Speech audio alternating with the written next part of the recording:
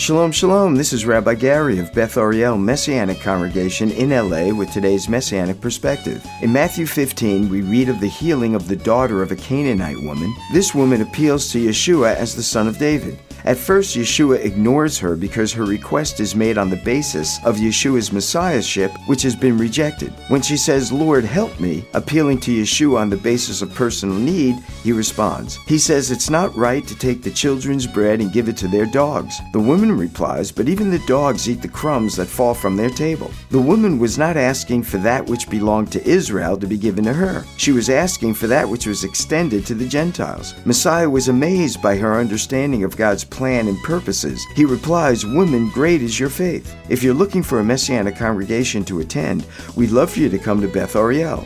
Check us out at bethariel.org. That's bethariel.org. bethariel.org. God bless and shalom.